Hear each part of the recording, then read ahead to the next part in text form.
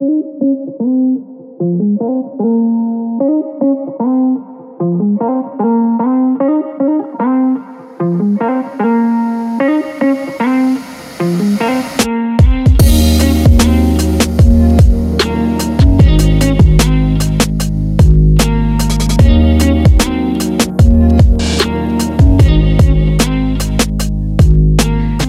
is Faith and Fable, a pastoral podcast where we discuss common and often controversial topics from a biblical perspective.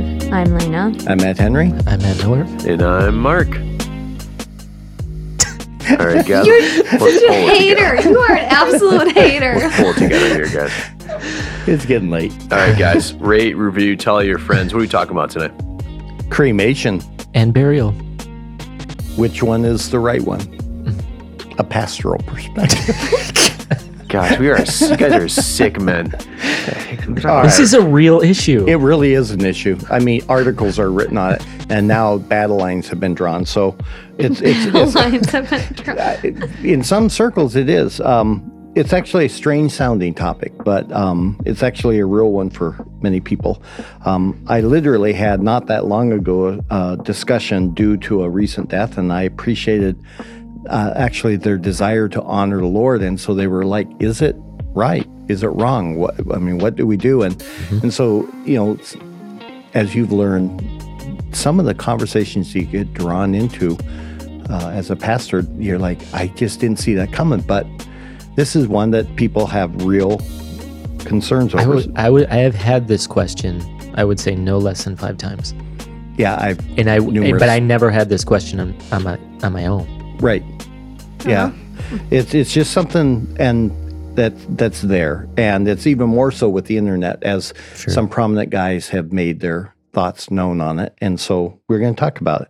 It's actually a really simple issue, though. Can a Christian rightly consider cremation over a physical burial? That's the question. Right. And some would wonder, why would anyone decide on cremation? And the reason for it is usually very simple. It's the cost of the burial. Yeah. Now, this is a real issue in America. I can't speak to other countries, but the average cost of a funeral is between $7,000 to $9,000. You could get a casket at Costco for like $100. Yep. There's actually has caskets? What? Yeah. Yeah. In fact, there's a church. I belong to a woodworking forum, and there's this church that they have it's a large church, and they actually have a casket making ministry. And at first that sounds a little weird, but they live in a very depressed part of America, and they find that a lot of people simply can't afford a casket, and so they can do it for something like $150, and it's a good looking casket. Bad. No, and they can make it, but they don't charge them anything. They just give it to them, and it's like. It's a real issue. It hurts some people who are struggling. And we haven't even talked about the cost of land at a cemetery. And once you're done considering, it's often costing a person between $10,000 to $15,000 to bury a loved one. And that can just be daunting if they haven't made prior preparations. In fact, I had one life insurance policy for $5,000. And I thought, well, that'll take care of my funeral, and I realized that won't do anything. So now compare that to the average cost of a cremation, which is about $2,000. If you put it in a cemetery, in a niche, it's between $700 to $3,000 more, depending if it's a single or double urn, that kind of a thing. Yeah. But these are issues that people are struggling with. So yeah. So as you mentioned, though, there's some very respected leaders in the evangelical world in America here who have weighed in on this subject, and the result of that, though, has been confusion, concern, questions, so on and so forth. So, and we'll talk about two of them, John Piper and Al Mohler. We respect them both. Very much so, yeah. So here's what John Piper argues. He says that the Christian should normally pursue a burial rather than cremation, and he gives 4 arguments for this. So he's not being absolutely dogmatic. He's saying normally, though, but I would still say he's wrong, but in saying it even this way. Yeah. Well, let's give his arguments, and they can judge. All right. I'll just be quiet. Give away all our cards. Yeah, now everyone's just clicked off. Okay. Yeah, right. So he gives four arguments. The first is how the Bible views the body and the soul. So the Greek philosophy saw that the spirit as some kind of prisoner within the body, and this was, of course, thoroughly present in Greek thinking, but it's not a biblical worldview. And so he goes on to say, essentially, the Bible treats the various aspects of the human being as a body and soul or spirit.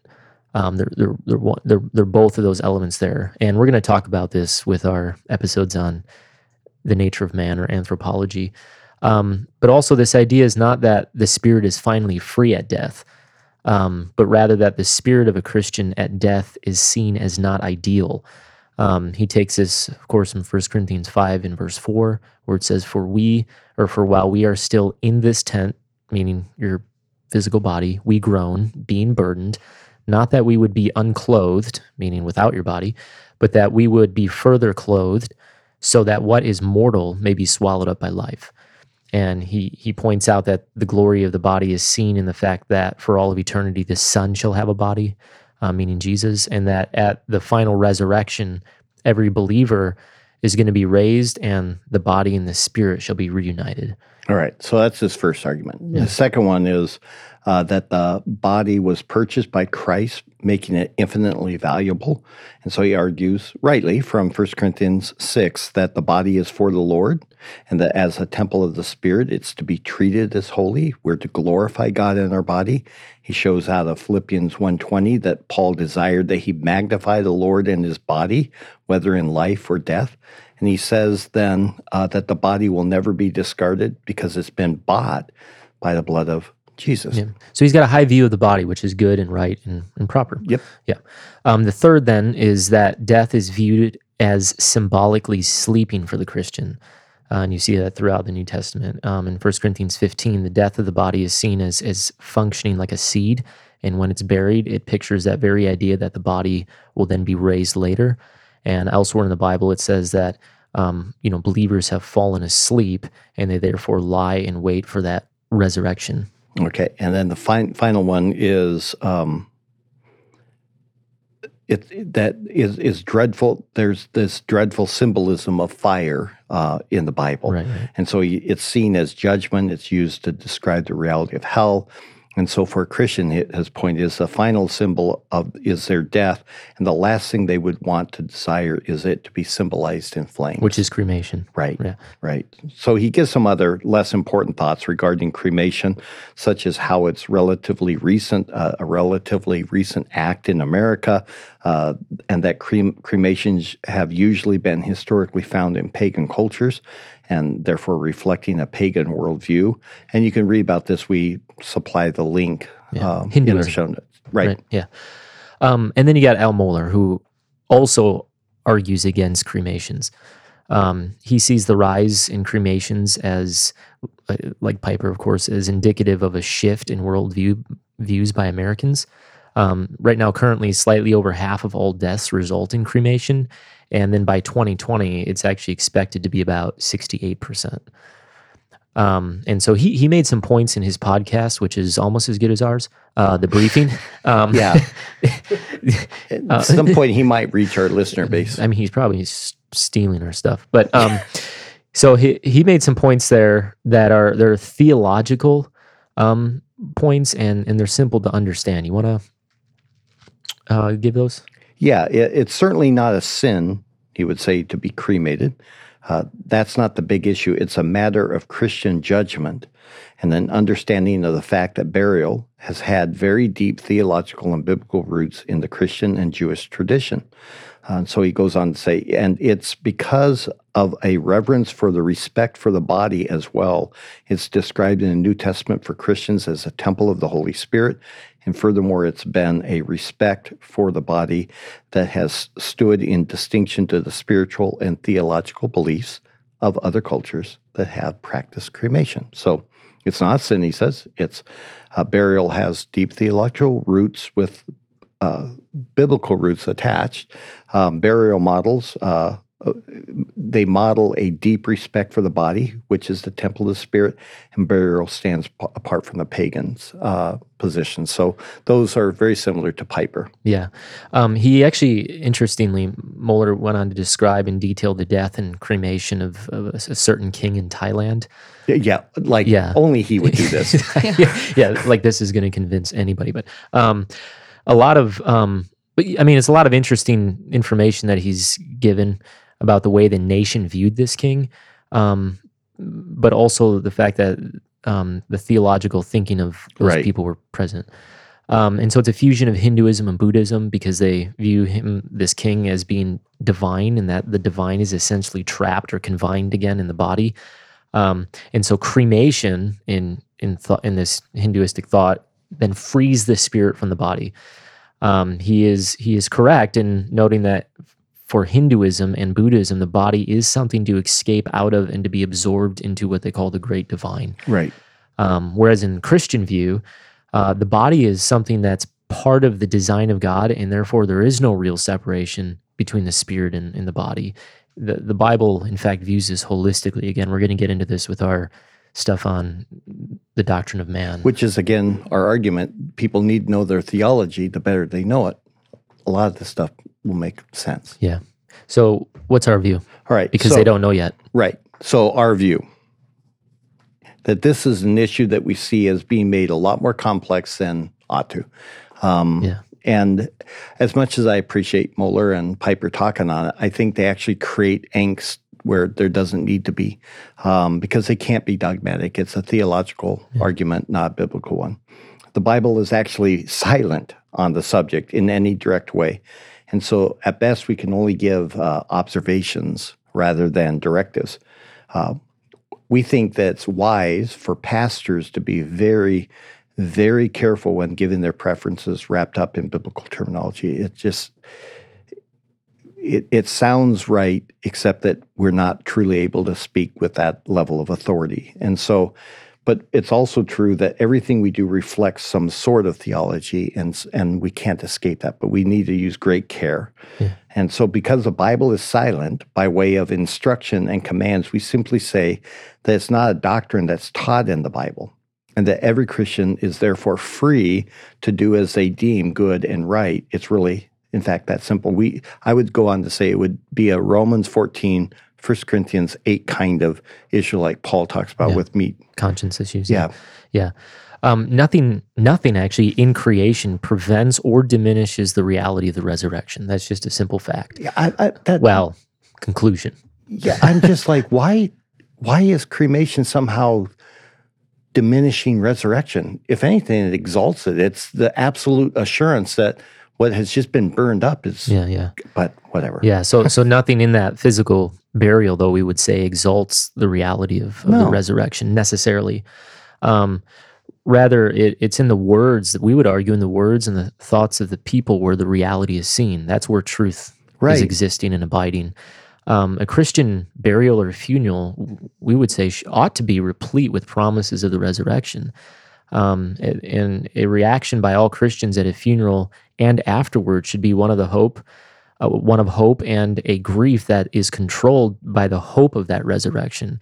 In fact, that'll be far more declare the gospel truth than just merely sticking a body in the ground. Even though I appreciate the symbolism, what they're trying to argue for, but the hope expressed in the people at the funeral who are Christians, and that this person was cremated as a Christian, that's a much better testimony than the symbol of, again, a body being put in the ground. It also is an issue that then creates undue stress for those who lost a believing loved one in a way that prevents the burial of the body. I mean, it's an important point, yeah. This is huge. I mean, because you got a lot of people who go off to war and they don't come back and there's no parts left. A direct hit or something. It's ugly. So you have the explosions. You have death by fire, which was common in the Inquisition and the Roman persecutions. I mean, wonderful Christian martyrs who were burned at the stake. Somehow that didn't remove the hope of the resurrection. These are just a couple of the kinds of examples where the body just simply isn't there for a burial. Add to this, so many times a body had to be disposed of by fire simply due to disease control. So what do we say to them? How do we comfort them? Well, we comfort them by speaking the same thing, the truth that the resurrection is true, and one day their loved one will be raised with Christ forevermore. That's a good word, and much better than, well, it would have been better if he was back here in bodily form so we could stick him in the ground. Right. And the argument also gets a little bit lost in the fact that bodies ultimately decompose and then return to dust, right? And we're not trying to be inappropriate here. No, but that's also a biblical truth that you have to reconcile with that position. And so God overtly states this in Genesis 3. We know this when he said that from dust we came and therefore to dust we shall return. There's that well-known story of Roger Williams. Yeah. It's actually a cool story.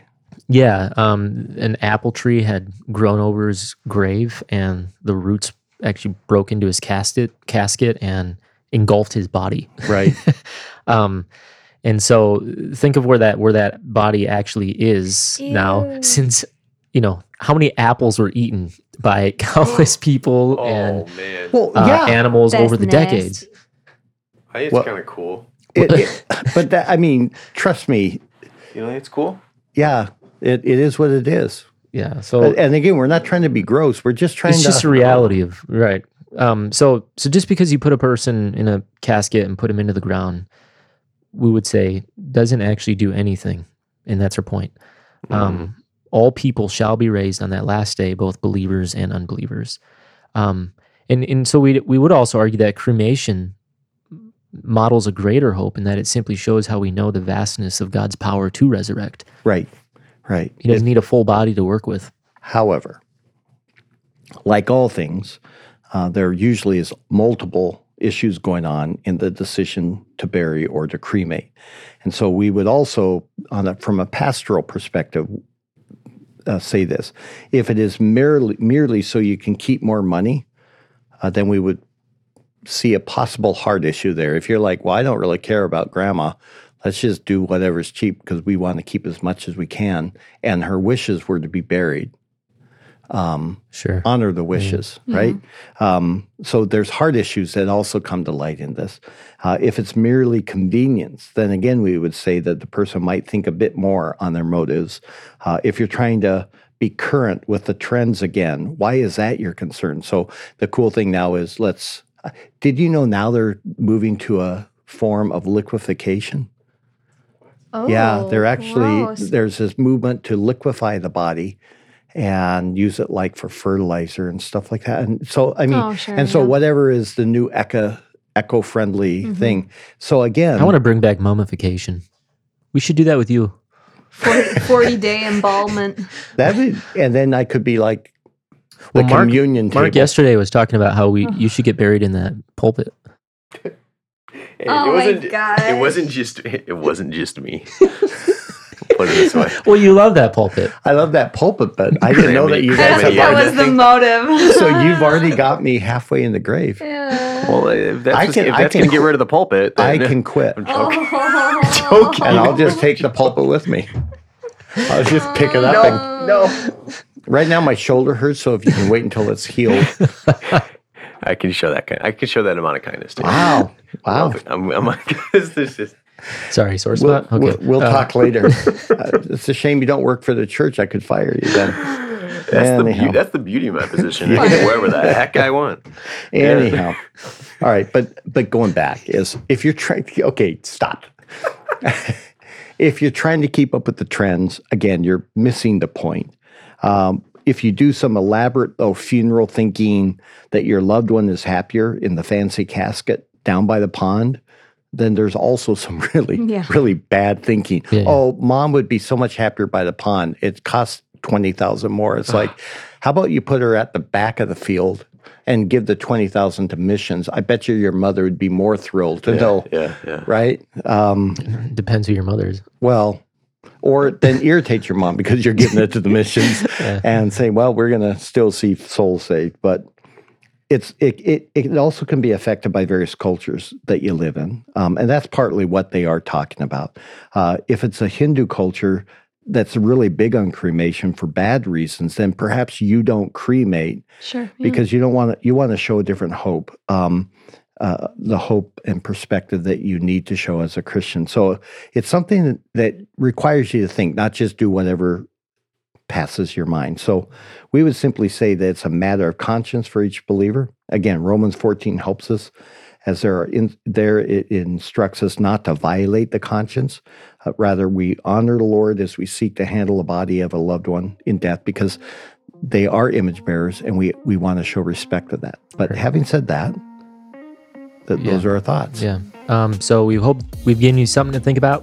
And until next time, make sure to tune in, join the conversation. Let us know what you think about burial and cremation. And don't forget to like, share, comment, rate, and review, and tell all your friends.